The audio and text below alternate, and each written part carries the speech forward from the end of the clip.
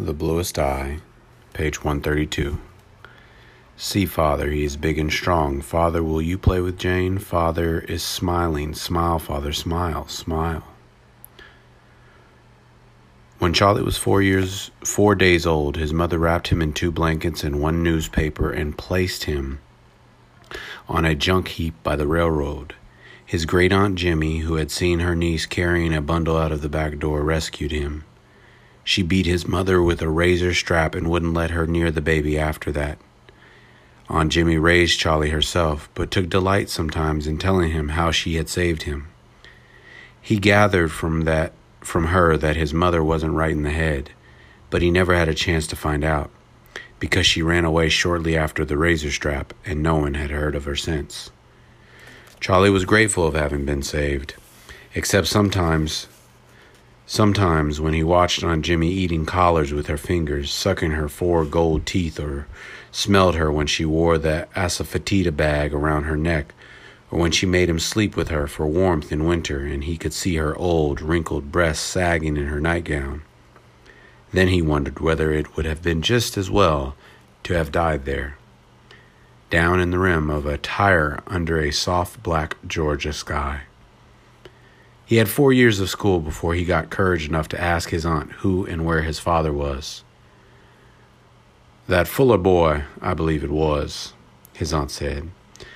"He was hanging around then, but he taken off pretty quick before you was born. I think he gone to Macon. Him or his brother. Maybe both.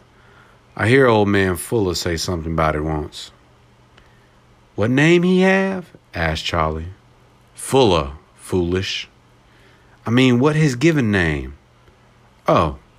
She closed her eyes to think and sighed. "Can't recollect nothing no more. Sam, was it?" "Yeah, Samuel. No, it wasn't. It was Samson. Samson Fuller." "How come y'all didn't name me Samson?"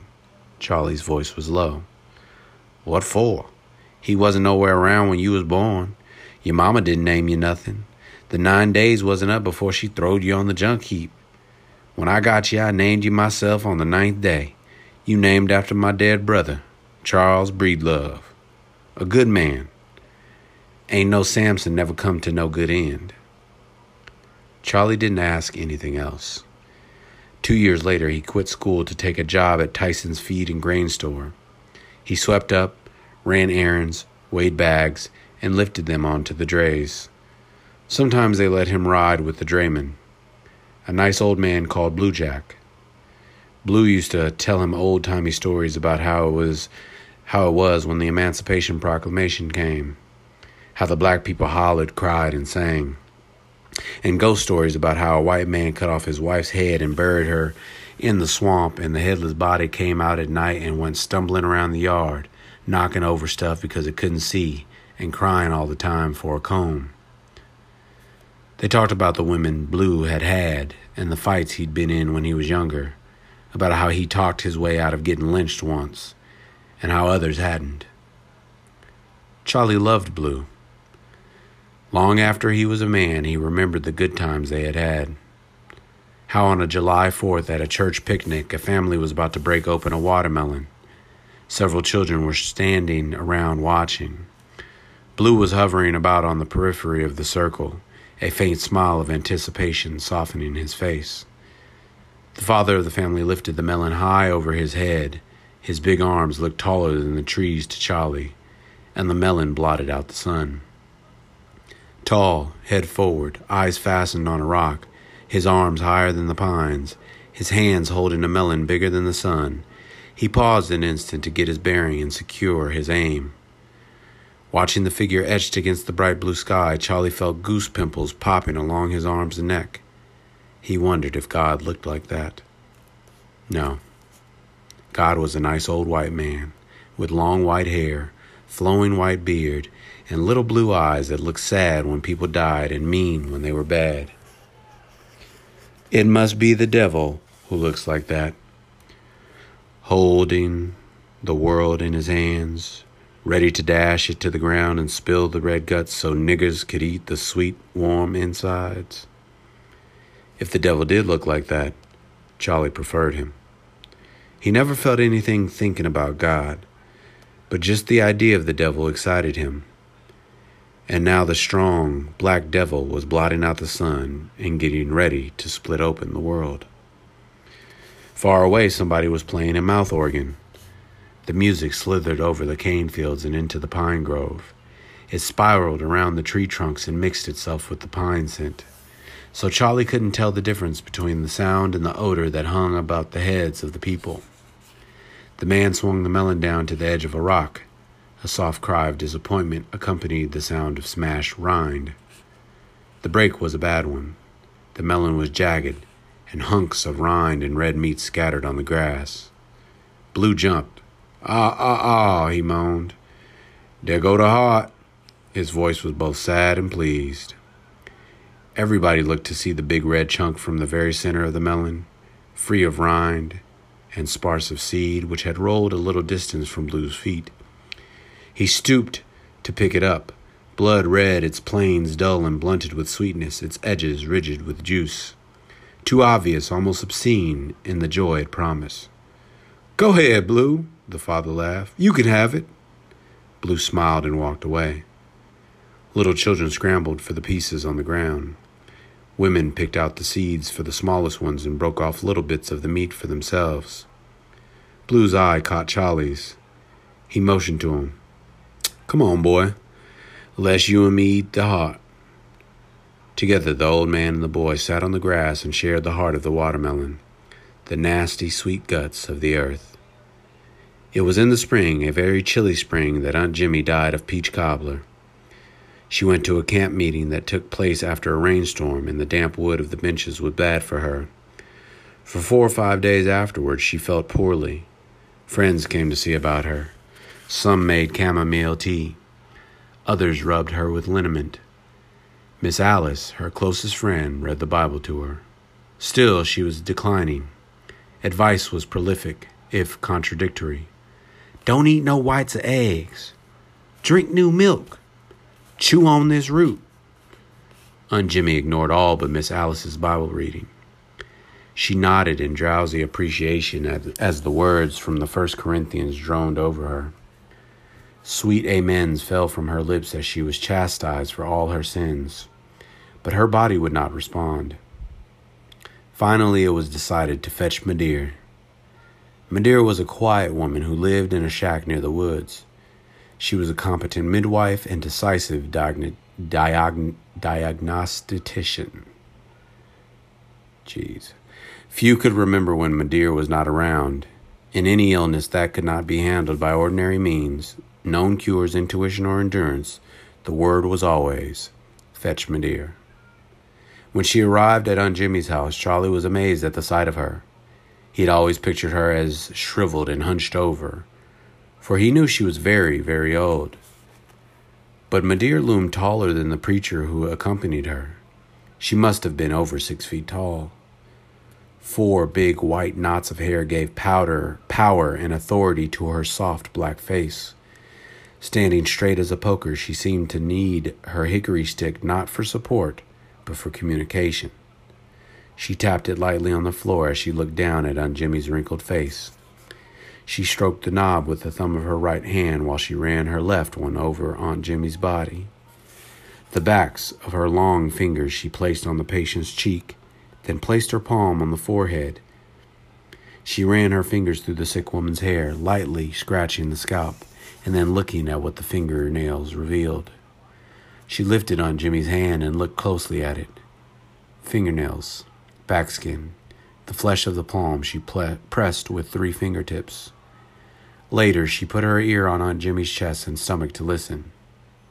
At Medea's request, the women pulled the slop jar from under the bed to show the stools. Medea tapped her stick while looking at them. Bury the slop jar and everything in it, she said to the women. To Aunt Jimmy, she said, you done caught a cold in your womb. Drink pot liquor and nothing else. Will it pass, Aunt Jimmy? Asked Aunt Jimmy. Is I'm gonna be all right? I reckon. Medea turned and left the room. The preacher put her in his buggy to take her home. That evening, the women brought bowls of pot liquor from black-eyed peas, from mustards, from cabbage, from kale, from collard, from turnips, from beets, from green beans, even the juice from a boiling hog jaw. 2 evenings later, Aunt Jimmy had gained much strength. When Miss Alice and Miss Gaines stopped in to check on her, they remarked on her improvement. The 3 women sat talking about various miseries they had had, their cure or abatement, what had helped. Over and over again, they returned to Aunt Jimmy's condition, repeating its cause, what could have been done to prevent the misery from taking hold, and Medear's infallibility. Their voices blended into a threnody of nostalgia about pain, rising and falling, complex in harmony, uncertain in pitch, but constant in the resuscitative of pain. They hugged the memories of illnesses to their bosoms. They licked their lips and checked their tongues in fond remembrance of pains they had endured: childbirth, rheumatism, crop, sprains, backaches, piles, all of the bruises they had collected from moving about the earth, harvesting, cleaning, hoisting, pitching, stooping, kneeling, picking, always with young ones underfoot. But they had been young once. The odor of their armpits and haunches had mingled into a lovely musk. Their eyes had been furtive, their lips relaxed, and the delicate turn of their heads on those slim black necks had been like nothing other than a doe's. Their later had been more touch than sound. Their laughter, had been more touch than sound. Then they had grown, edging into life from the back door, becoming. Everybody in the world was in a position to give them orders. White women said, "Do this." White children said, "Give me that."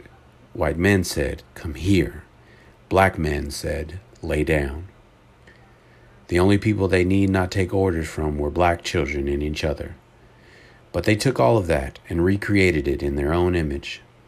They ran the houses of white people and knew it. When white men beat their men, they cleaned up the blood and went home to receive abuse from the victim. They beat their children with one hand and stole from them with the other.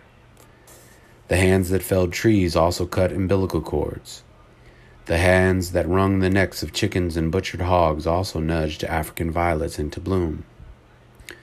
The arms that loaded sheaves, bales, and sacks rocked babies into sleep. They patted biscuits into flaky ovals of innocence and shrouded the death. They plowed all day and came home to nestle like plums under the limbs of their men.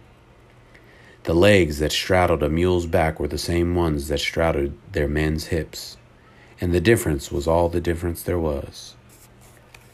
Then they were old, their bodies honed, their odor sour, squatting in a cane field, stooping in a cotton field, kneeling by a riverbank.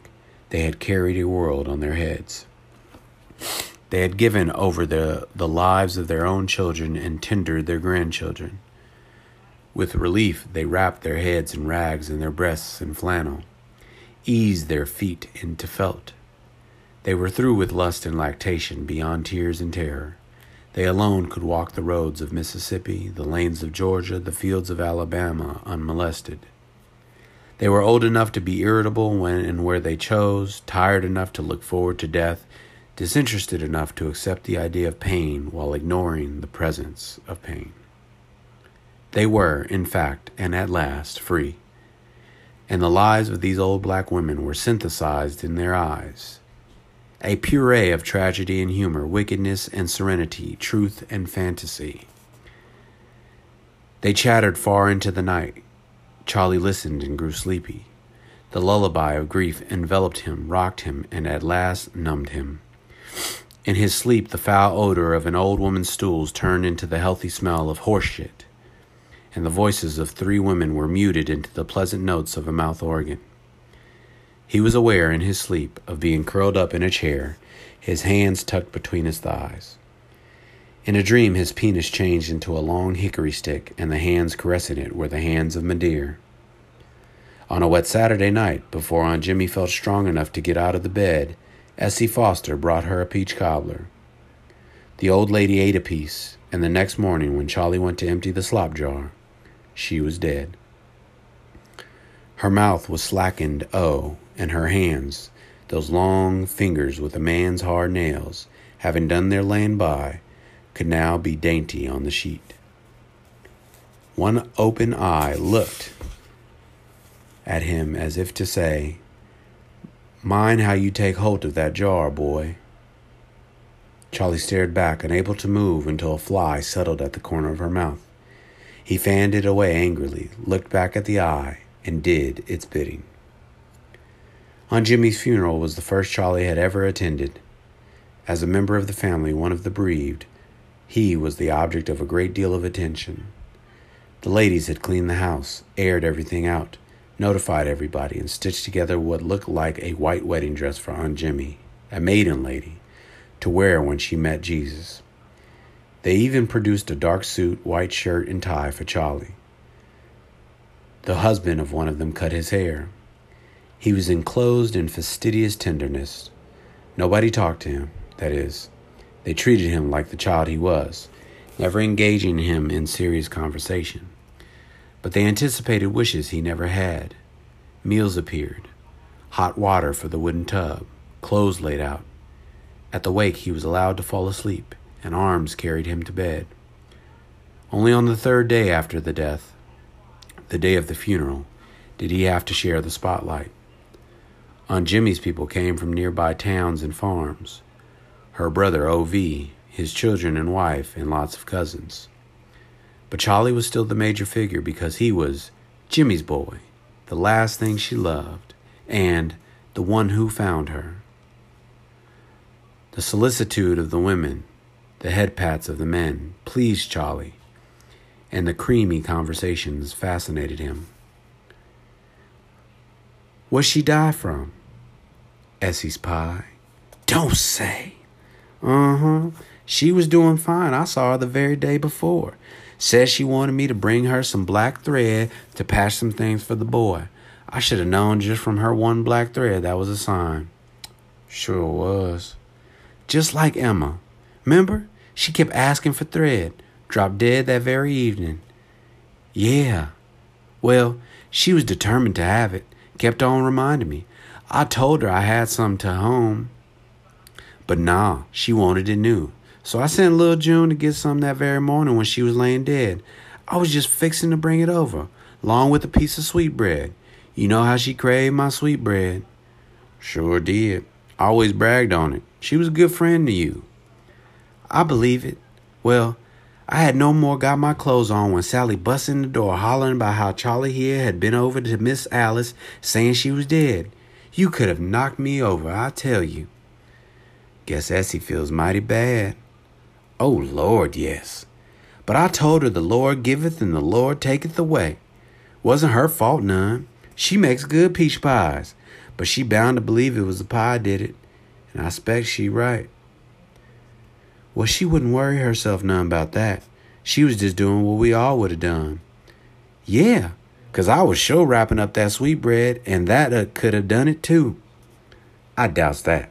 Sweetbread is pure, but a pie is the worst thing to give anybody ailing. I'm surprised Jimmy didn't know better.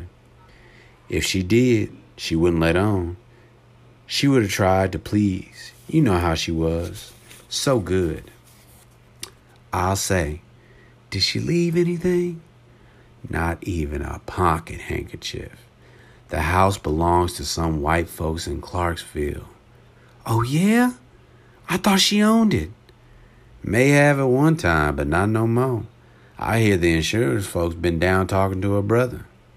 How much do it come to? $85, I hear. That all? Can she get in the ground on that? Don't see how. When my daddy died last year this April, it cost us $150. Of course, we had to have everything just so. Now, Jimmy's people may all have to chip in. That undertaker that lays out black folks ain't none too cheap. Seems a shame. She been paying on that insurance all her life. Don't I know? Well, what about the boy? What he gonna do? Well, can't nobody find that mama, so Jimmy's brother gonna take him back to his place. They say he got a nice place. Inside toilet and everything. That's nice. He seems like a good Christian man, and the boy need a man's hand. What time's the funeral? 2:00. She ought to be in the ground by 4. Where's the banquet? I heard Essie wanted it at her house. No, it's at Jimmy's. Her brother wanted it so. Well, it will be a big one. Everybody liked old Jimmy. Sure will miss her in the pew. The funeral banquet was a peal of joy after the thunderous beauty of the funeral. It was like a street tragedy with spontaneity tucked softly into the corners of a highly formal structure. The deceased was the tragic hero, the survivors, the innocent victims. There was the omnipresence of the deity, strophe and antistrophe, of the chorus of mourners led by the preacher. There was grief over the waste of life. She stunned wonder at the ways of God and the restoration of order in nature at the graveyard. Thus the banquet was the exaltation, the harmony, the acceptance of physical frailty, joy in the termination of misery, laughter, relief, a steep hunger for food. Charlie had not yet fully realized his aunt was dead. Everything was so interesting. Even at the graveyard he felt nothing but curiosity, and when his turn had come to view the body at the church, he had put his hand out to touch the corpse to see if it were really ice cold like everybody said. But he drew his hand back quickly. Aunt Jimmy looked so private, and it seemed wrong somehow to disturb that privacy. He had trudged back to his pew dry-eyed amid tearful shrieks and shouts of others, wondering if he should try to cry. Back in his house, he was free to join the gaiety and enjoy what he really felt, a kind of carnival spirit. He ate greedily and felt good enough to try to get to know his cousins. There was some question, according to the adults, as to whether they were his real cousins or not, since Jimmy's brother O.V. was only a half-brother, and Charlie's mother had been the daughter of Jimmy's sister, but that sister was from the second marriage of Jimmy's father, and O.V. was from the first marriage. One of these cousins interested Charlie in particular. He was about 15 or 16 years old. Charlie went outside and found the boy standing with some others near the rub where Aunt Jimmy used to boil her clothes. He ventured a tentative, "Hey." They responded with another. The 15-year-old named Jake offered Charlie a rolled-up cigarette. Charlie took it, but when he held the cigarette at arm's length and stuck the tip of it into the match flame, instead of putting it in his mouth and drawing on it, they laughed at him. Shamefaced, he threw the cigarette down. He felt it important to do something to reinstate himself with Jake. So when he asked Charlie if he knew any girls, Charlie said, "Sure." All the girls Charlie knew were at the banquet, and he pointed to a cluster of them standing, hanging, draping on the back porch. Darlene, too. Charlie hoped Jake wouldn't pick her. "Let's get some and walk," said Jake. The two boys sauntered over to the porch. Charlie didn't know how to begin. Jake wrapped his legs around the rickety porch rail and just sat there staring off into space as though he had no interest in them at all. He was letting them look him over and guardedly evaluating them in return. The girls pretended they didn't see the boys and kept on chattering. Soon their talk got sharp. The gentle teasing they had been engaged in with each other changed to bitchiness, a serious kind of making fun. That was Jake's clue. The girls were reacting to him. They had gotten a whiff of his manhood and were shivering for a place in his attention. Jake left the porch rail and walked right up to a girl named Suki, the one who had been most bitter in her making fun. "Want to show me around?" He didn't even smile. Charlie held his breath, waiting for Suki to shut Jake up. She was good at that, and well known for her sharp tongue. To his enormous surprise, she readily agreed and even lowered her lashes. Taking courage, Charlie turned to Darlene and said, "Come on along. We just going down to the gully." He waited for her to screw up her face and say no or what for or some such thing. His feelings about her were mostly fear. Fear that she would not like him, and fear that she would. His second fear materialized. She smiled and jumped down the 3 leaning steps to join him. Her eyes were full of compassion, and Charlie remembered that he was the bereaved. "If you want to," she said, but not too far. Mama said we got to leave early and it's getting dark. The four of them moved away. Some of the other boys had come to the porch and were about to begin that partly hostile, partly indifferent, partly desperate mating dance. Suki, Jake, Darlene, and Charlie walked through several backyards until they came to an open field. They ran across it and came to a dry riverbed lined with green. The object of the walk was a wild vineyard where the muscadine grew. Too new, too tight to have much sugar, they were eaten anyway.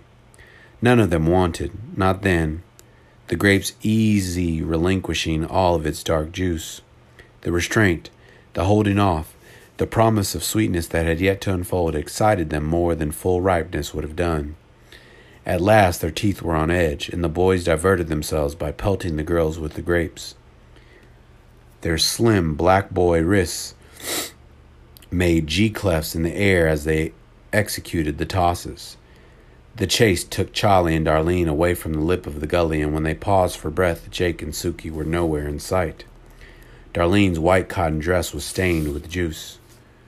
Her big blue hair bow had come undone, and the sundown breeze was picking it up and fluttering it about her head.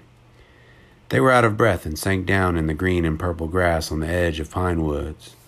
Charlie lay on his back, panting, his mouth full of the taste of muscadine, listening to the pine needles rustling loudly in their anticipation of rain. The smell of promised rain, pine, and muscadine made him giddy. The sun had gone and pulled away at its shreds of light. Turning his head to see where the moon was, Charlie caught sight of Darlene in moonlight behind him. She was huddled into a D, arms encircling drawn-up knees on which she rested her head. Charlie could see her bloomers and the muscles of her young thighs. "We better get on back," he said. "Yeah." She stretched her legs flat on the ground and began to retie her hair ribbon. "Mama gonna whoop me." "Nah, she ain't." "Uh-huh. She told me she would if I get dirty." "You ain't dirty." "I am too. Look at that." She dropped her hands from the ribbon and smoothed out a place on her dress where the grape stains were heaviest. Charlie felt sorry for her. It was just as much his fault. Suddenly he realized that Aunt Jimmy was dead, for he missed the fear of being whipped. Excuse me. There was nobody to do it except Uncle O.V., and he was the bereaved too. "Let me," he said. He rose to his knees facing her and tried to tie her ribbon. Darlene put her hands under his open shirt and rubbed the damp, tight skin. When he looked at her in surprise, she stopped and laughed. He smiled and continued knotting the bow. She put her hands back under his shirt. "Hold still," he said. "How I gonna get this?" She tickled his ribs with her fingertips. He giggled and grabbed his rib cage. They were on top of each other in a moment. She corkscrewing her hands into his clothes. He returning the play, digging into the neck of her dress and then under her dress. When he got his hand in her bloomers, she suddenly stopped laughing and looked serious. Charlie, frightened, was about to take his hand away, but she held his wrist so he couldn't move it. He examined her then with his fingers, and she kissed his face and mouth. Charlie found her muscadine-lipped mouth distracting. Darlene released his head, shifted her body, and pulled down her pants. After some trouble with the buttons, Charlie dropped his pants down to his knees. Their bodies began to make sense to him, and it was not as difficult as he had thought it would be. She moaned a little, but the excitement collecting inside of him made him close his eyes and regard her moans as no more than pine sighs over his head. Just as he felt an explosion threaten, Darlene froze and cried out. He thought he had hurt her, but when he looked at her face, she was staring wildly at something over his shoulder. He jerked around. There stood two white men, one with a spirit lamp, the other with a flashlight. There was no mistake about their being white. He could smell it. Charlie jumped, trying to kneel, stand, and get his pants up all in one motion. The men had long guns. The snicker was a long, asthmatic cough. The other raced the flashlight all over Charlie and Darlene. "Get on with it, nigger," said the flashlight one. "Sir?" said Charlie, trying to find a buttonhole. "I said, get on with it. And make it good, nigga. Make it good." There was no place for Charlie's eyes to go. They slid about furtively, searching for shelter, while his body remained paralyzed. The flashlight man lifted his gun down from his shoulder, and Charlie heard the clop of metal. He dropped back to his knees. Darlene had her head averted, her eyes staring out of the lamplight into the surrounding darkness, and looking almost unconcerned, as though they had no part in the drama taking place around them. With the violence born of total helplessness, he pulled her dress up, lowered his trousers and underwear. Darlene put her hands over her face as Charlie began to simulate what had gone on before. He could do no more than make believe. The flashlight made a moon on his behind. "Come on, coon, faster. You ain't doing nothing for her." Charlie, moving faster, looked at Darlene. He hated her. He almost wished he could do it. Hard, long, and painfully, he hated her so much. The flashlight wormed its way into his guts and turned the sweet taste of muscadine into rotten, fetid bile. He stared at Darlene's hands covering her face in the moon and lamplight. They looked like baby claws. Some dogs howled. "That's them! That's them! I know that's old Honey."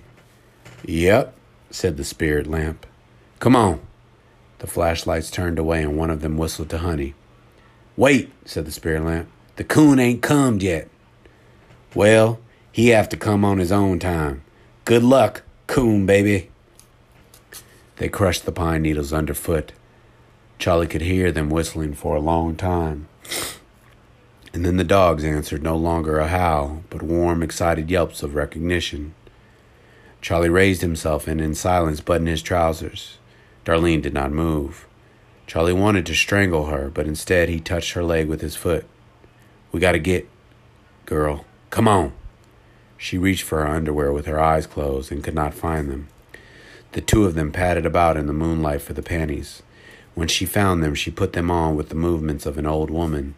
They walked away from the pine woods toward the road, he in front, she plopping along behind. It started to rain. "That's good," Charlie thought. "It'll explain away our clothes." When they got back to the house, some 10 or 12 guests were still there. Jake was gone. Suki, too. Some people had gone back for more helpings of food. Potato pie, ribs. All were engrossed in early night reminiscences about dreams, figures, premonitions. Their stuffed comfort was narcotic and had produced recollections and fabrications of hallucinations. Charlie and Darlene's entrance produced only a mild stir. "Y'all soaked, ain't you?" Darlene's mother was only vaguely fussy. She had eaten and drunk too much. Her shoes were under her chair, and the side snaps of her dress were open. "Girl, come on in here. Thought I told you." Some of the guests thought they would wait for the rain to slacken. Others who had come in wagons thought they'd best leave now. Charlie went into the little storeroom which had been made into a bedroom for him. 3 infants were sleeping on his cot. He took off his rain and pine-soaked clothes and put on his coveralls. He didn't know where to go. Aunt Jimmy's room was out of the question, and Uncle Ovi and his wife would be using it later anyway. He took a quilt from a trunk, spread it on the floor, and lay down. Somebody was brewing coffee, and he had a sharp craving for it, just before falling asleep. The next day was cleaning out day. Settling accounts, distributing Aunt Jimmy's goods. Mouths were set in downward in crescents, eyes veiled, feet tentative. Charlie floated about aimlessly, doing chores as he was told. All the glamour and warmth the adults had given him on the previous day were replaced by a sharpness that agreed with his mood. He could think only of the flashlight, the muscadines, and Darlene's hands. And when he was not thinking of them, the vacancy in his head was like the space left by a newly pulled tooth, still conscious of the rottenness that had once filled it. Afraid of running into Darlene, he would not go far from the house, but neither could he endure the atmosphere of his dead aunt's house. The picking through her things, the comments on the condition of her goods. Sullen, irritable, he cultivated his hatred of Darlene. Never did he once consider directing his hatred toward the hunters. Such an emotion would have destroyed him. They were big, white, armed men. He was small, black, helpless. His subconscious knew what his conscious mind did not guess, that hating them would have consumed him, burned him up like a piece of soft coal, leaving only flakes of ash and a question mark of smoke. He was in time to discover that hatred of white men, but not now. Not in impotence, but later, when the hatred could find sweet expression. For now, he hated the one who had created the situation, the one who bore witness to his failure, his impotence, the one whom he had not been able to protect, to spare, to cover from the round moon glow of the flashlight. The he-he-he's. He recalled Darlene's dripping hair ribbon flapping against her face as they walked back in silence in the rain. The loathing that galloped through him made him tremble. There was no one to talk to. Old Blue was too drunk too often these days to make sense. Besides, Charlie doubted if he could reveal his shame to Blue. He would have to lie a little to tell Blue. Blue, the woman killer. It seemed to him that lonely was much better than alone. The day Charlie's uncle was ready to leave, when everything was packed, when the quarrels about who gets what had seethed down to a sticking gravy on everybody's tongue, Charlie sat on the back porch waiting. It had occurred to him that Darlene might be pregnant. It was a wildly irrational, completely uninformed idea, but the fear it produced was complete enough. He had to get away. Never mind the fact that he was leaving that very day. A town or two away was not far enough, especially since he did not like or trust his uncle, and Darlene's mother could surely find him, and Uncle O.V. would turn him over to her. Charlie knew it was wrong to run out on a pregnant girl, and recalled, with sympathy, that his father had done just that. Now he understood. He knew then what he must do. Find his father. His father would understand. Aunt Jimmy said he had gone to Macon. With no more thought than a chick leaving its shell, he stepped off the porch. He had gotten a little way when he remembered the treasure. Aunt Jimmy had left something, and he had forgotten all about it. In a stove flue no longer used, she had hidden a little meal bag which she called her treasure. He slipped into the house and found the room empty. Digging into the flue, he encountered webs and soot, and then the soft bag. He sorted the money, 14 $1 bills, 2 $2 bills, and lots of silver change. $23 in all. Surely that would be enough to get to Macon. What a good, strong-sounding word. Macon. Running away from home for a Georgia black boy was not a great problem. You just sneaked away and started walking. When night came, you slept in a barn. If there were no dogs, a cane field, or an empty sawmill. You ate from the ground and bought root beer and licorice in little country stores. There was always an easy tale of woe to tell inquiring black adults, and whites didn't care unless they were looking for sport. When he was several days away, he could go to the back door of nice houses and tell the black cook or white mistress that he wanted a job weeding, plowing, picking, cleaning, and that he lived nearby.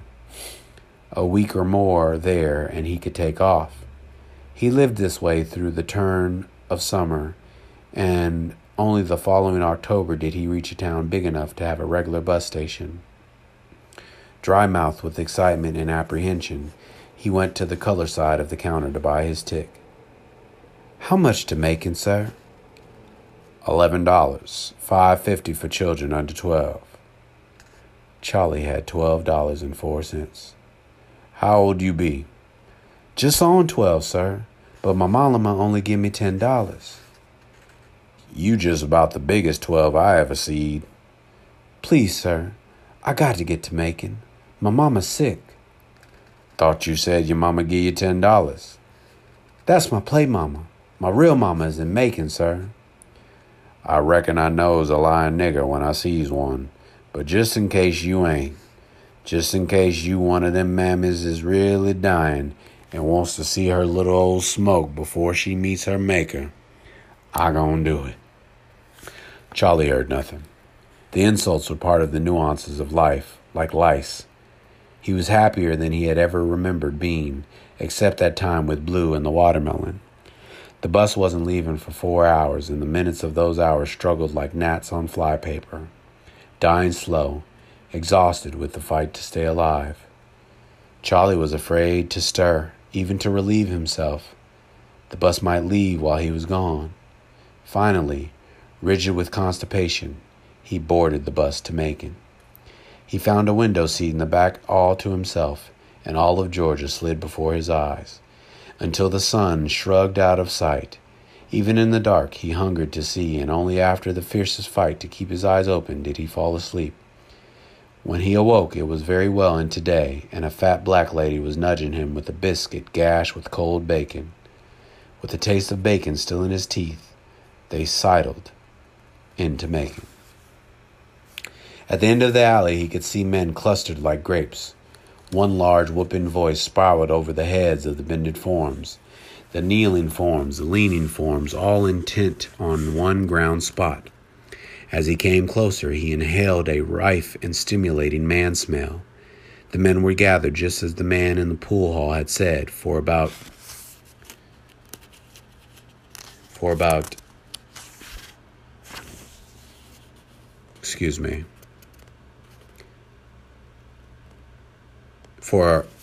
dice and money. Each figure was decorated some way with the slight pieces of green.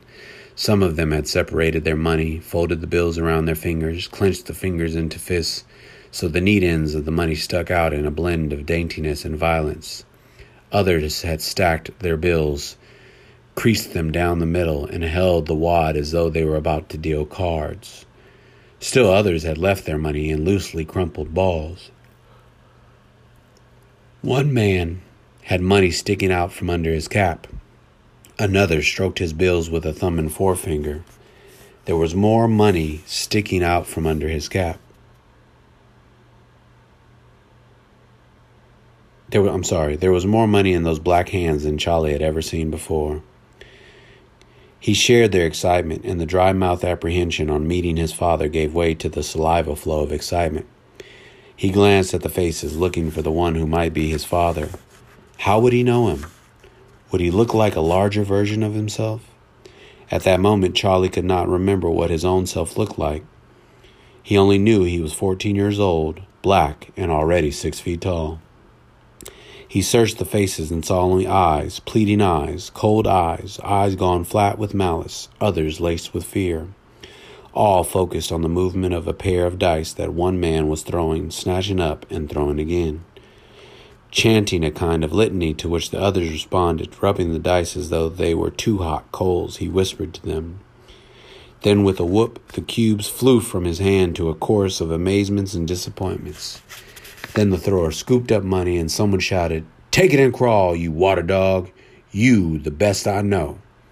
There was some laughter and a noticeable release of tension during which some men exchanged money. Charlie tapped an old white-haired man on the back. "Can you tell me, is Samson Fuller around here somewhere?" "Fuller?" The name was familiar to the man's tongue. "I don't know. He here somewhere." "There he is, in the brown jacket." The man pointed. A man in a light brown jacket stood at the far end of the group. He was gesturing in a quarrelsome, agitated manner with another man. Both of them had folded their faces on anger. Charlie edged around to where they stood, hardly believing he was at the end of his journey. There was his father, a man like any other man, but there indeed were his eyes, his mouth, his whole head. His shoulders lurked beneath that jacket. His voice, his hands, all real.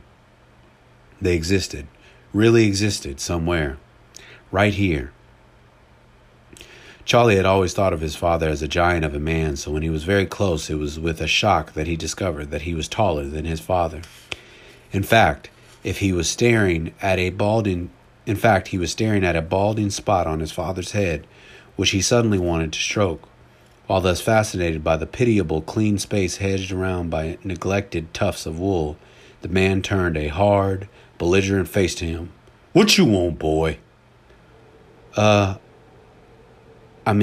Is you Samson Fuller? Who sent you? Huh? You Melba's boy? No, sir, Charlie blinked. He could not remember his mother's name. Had he ever known it? What could he say? Whose boy was he? He couldn't say. I'm your boy. That sounded disrespectful.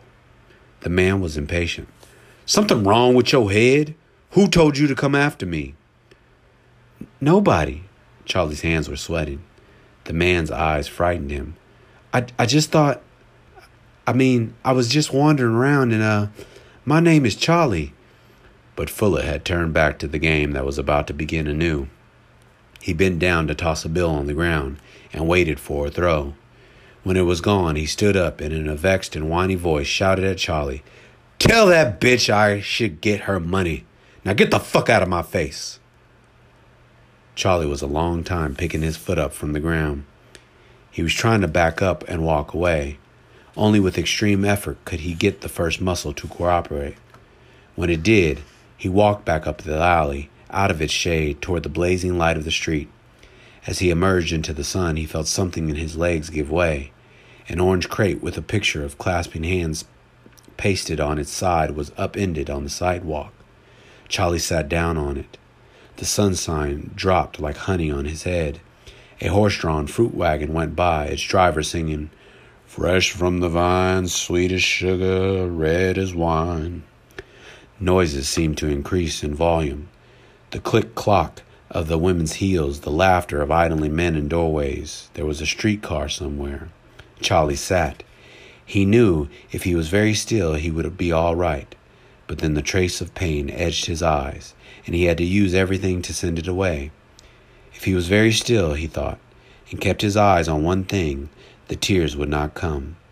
So he sat in the dripping honey sun, pulling every nerve and muscle into service to stop the fall of water from his eyes. While straining in this way, focusing every urge of energy on his eyes, his bowels suddenly opened up, and before he could realize what he knew, liquid stools were running down his legs. At the mouth of the alley where his father was, on an orange crate in the sun, on a street full of grown men and women, he had soiled himself like a baby. In panic, he wondered should he wait there, not moving until nighttime. No, his father would surely emerge and see him and laugh. Oh, Lord, he would laugh. Everybody would laugh. There was only one thing to do. Charlie ran down the street, aware only of silence. People's mouths moved, their feet moved, a car jogged by, but with no sound. A door slammed in perfect soundlessness. His own feet made no sound. The air seemed to strangle him, hold him back. He was pushing through a world of invisible pine sap that threatened to smother him. Still he ran, seeing only silent moving things until he came to the end of buildings, the beginning of open space, and saw the Ocmulgee River winding ahead. He scooted down a gravelly slope to a pier jutting out over the shallow water. Finding the deepest shadow under the pier, he crouched in it behind one of the posts. He remained knotted there in fetal position, paralyzed, his fists covering his eyes for a long time. No sound, no sight, only darkness and heat, the press of his knuckles on his eyelids.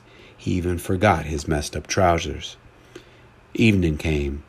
The dark, the warmth, the quiet enclosed Charlie like the skin and flesh of an elderberry protecting its own seed. Charlie stirred. The ache in his head was all he felt. Soon, like bright bits of glass, the events of that afternoon cut into him. At first he saw only money in Black Fingers. Then he thought he was sitting on an uncomfortable chair.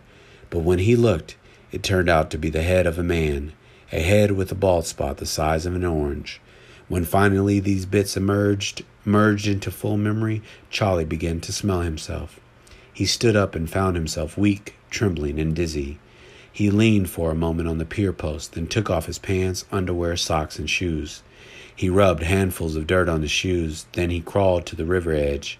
He had to find the water's beginning with his hands, for he could not see it clearly.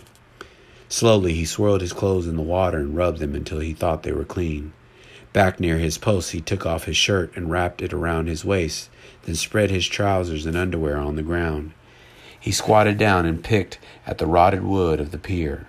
Suddenly he thought of his Aunt Jimmy, her asafoetida bag, her 4 gold teeth, and the purple rag she wore around her head. With a longing that almost split him open, he thought of her handing him a bit of smoked hawk out of her dish. He remembered how she held it, clumsy-like, in 3 fingers, but with so much affection. No words, just picking up a bit of meat and holding it out to him, and then the tears rushed down his cheeks to make a bouquet under his chin. 3 women are leaning out of 2 windows. They see the long, clean neck of a new young boy and call to him. He goes to where they are. Inside it is dark and warm. They give him lemonade in a mason jar.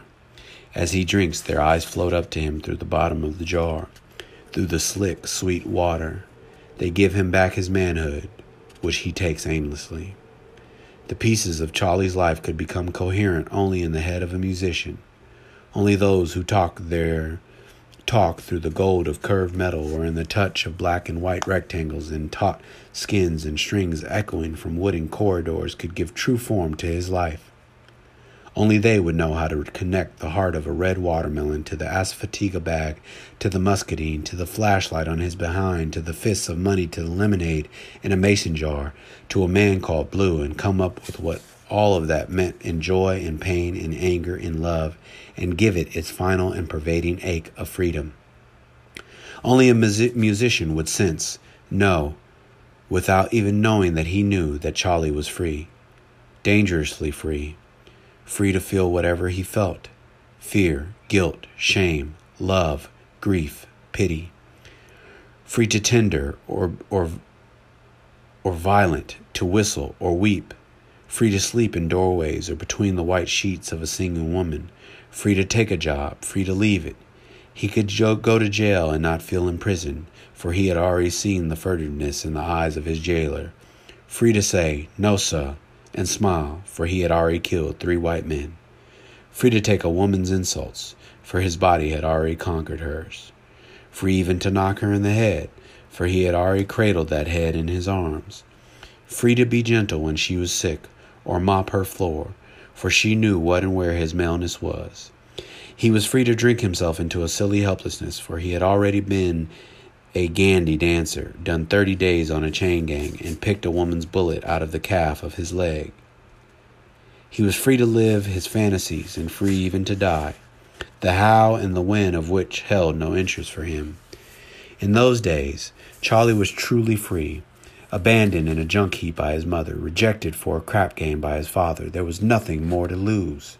He was alone with his own perceptions and appetites, and they alone interested him. It was in this godlike state that he met Pauline Williams, and it was Pauline, or rather marrying her, that did for him what the flashlight did not do. The constantness, varietylessness, the sheer weight of the sameness drove him to despair and froze his imagination. To be required to sleep with the same woman forever was a curious and unnatural idea to him. To be expected to dredge up enthusiasm for old acts and routine ploys. He wondered at the arrogance of the female. When he met Pauline in Kentucky, she was hanging over a fence, scratching herself with a broken foot. The neatness, the charm, the joy he awakened in her made him want to nest with her. He had yet to discover what destroyed that desire, but he did not dwell on it. He thought rather of whatever happened to the curiosity he used to feel. Nothing interested him now. Not himself, not other people. Only in drink was there some break, some floodlight, and when that closed, there was oblivion. But the aspect of marriage life that dumbfounded him and rendered him totally dysfunctional was the appearance of children. Having no idea how to raise children and having never watched any parent raise himself, he could not even comprehend what such a relationship should be. Had he been interested in the accumulation of things, he could have thought of them as his material heirs. Had he needed to prove himself to some nameless others, he could have wanted them to excel in his own image and for his own sake. Had he not been alone in the world since he was 13, knowing only a dying old woman who felt responsible for him, but whose age, sex, and interests were so remote from his own, he might have felt a stable connection between himself and the children. As it was, he reacted to them, and his reactions were based on what he felt at the moment. So it was on a Saturday afternoon in the thin light of spring he staggered home, reeling drunk, and saw his daughter in the kitchen. She was washing dishes, her small back hunched over the sink. Charlie saw her dimly and could not tell what he saw or what he felt. Then he became aware that he was uncomfortable. Next he felt the discomfort dissolve into pleasure. The sequence of his emotions was revulsion, guilt, pity, then love. His revulsion was a reaction to her young, helpless, hopeless presence. Her back hunched that way, her head to one side as though crouching from a permanent and unrelieved blow. Why did she have to look so whipped? She was a child, unburdened. Why wasn't she happy? The clear statement of her misery was an accusation. He wanted to break her neck, but tenderly. Guilt and impotence rose in a bilious duet. What could he do for her, ever? What give her? What say to her? What could a burned-out black man say to the hunchback of his 11-year-old daughter? If he looked into her face, he would see those haunted, loving eyes. The hauntedness would irritate him. The love would move him to fury. How dare she love him? Hadn't she any sense at all? What was he supposed to do about that? Return it? How? What could his callous hands produce to make her smile? What if his knowledge of the world and of life could be useful to her? What could his heavy arms and befuddled brain accomplish that would earn him his own respect, that would in turn allow him to accept her love? His hatred of her slimed into his stomach and threatened to become vomit. But just before the puke moved from anticipation to sensation, she shifted her weight and stood on one foot, scratching the back of her calf with her toe. It was a quiet and pitiful gesture. Her hands were going around and around a frying pan, scraping flecks of black into the cold, greasy dishwater. The timid, tucked-in look of the scratching toe, that was what Pauline was doing the first time he saw her in Kentucky. Leaning over a fence, staring at nothing in particular. The creamy toe of her bare foot scratching a velvet leg. It was such a small and simple gesture, but it filled him then with a wondering softness.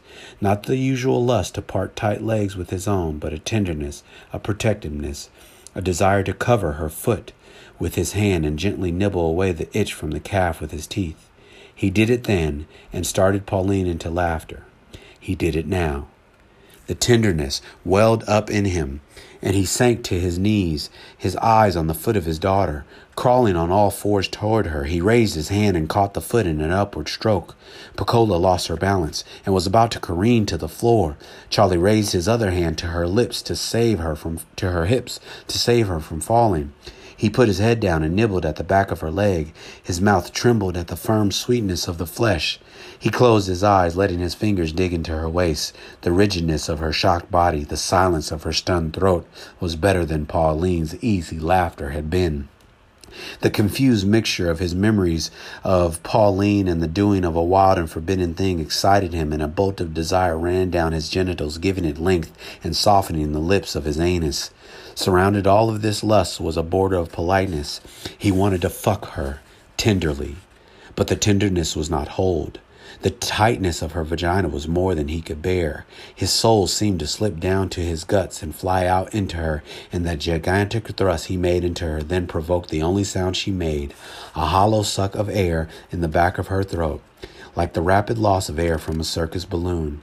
Following the disintegration, the falling away of sexual desire, he was conscious of her wet, soapy hands on his wrists, the fingers clenching, But whether her grip was from a hopelessness but stubborn struggle to be free or from some other emotion, he could not tell. I'm sorry, we've run out of time.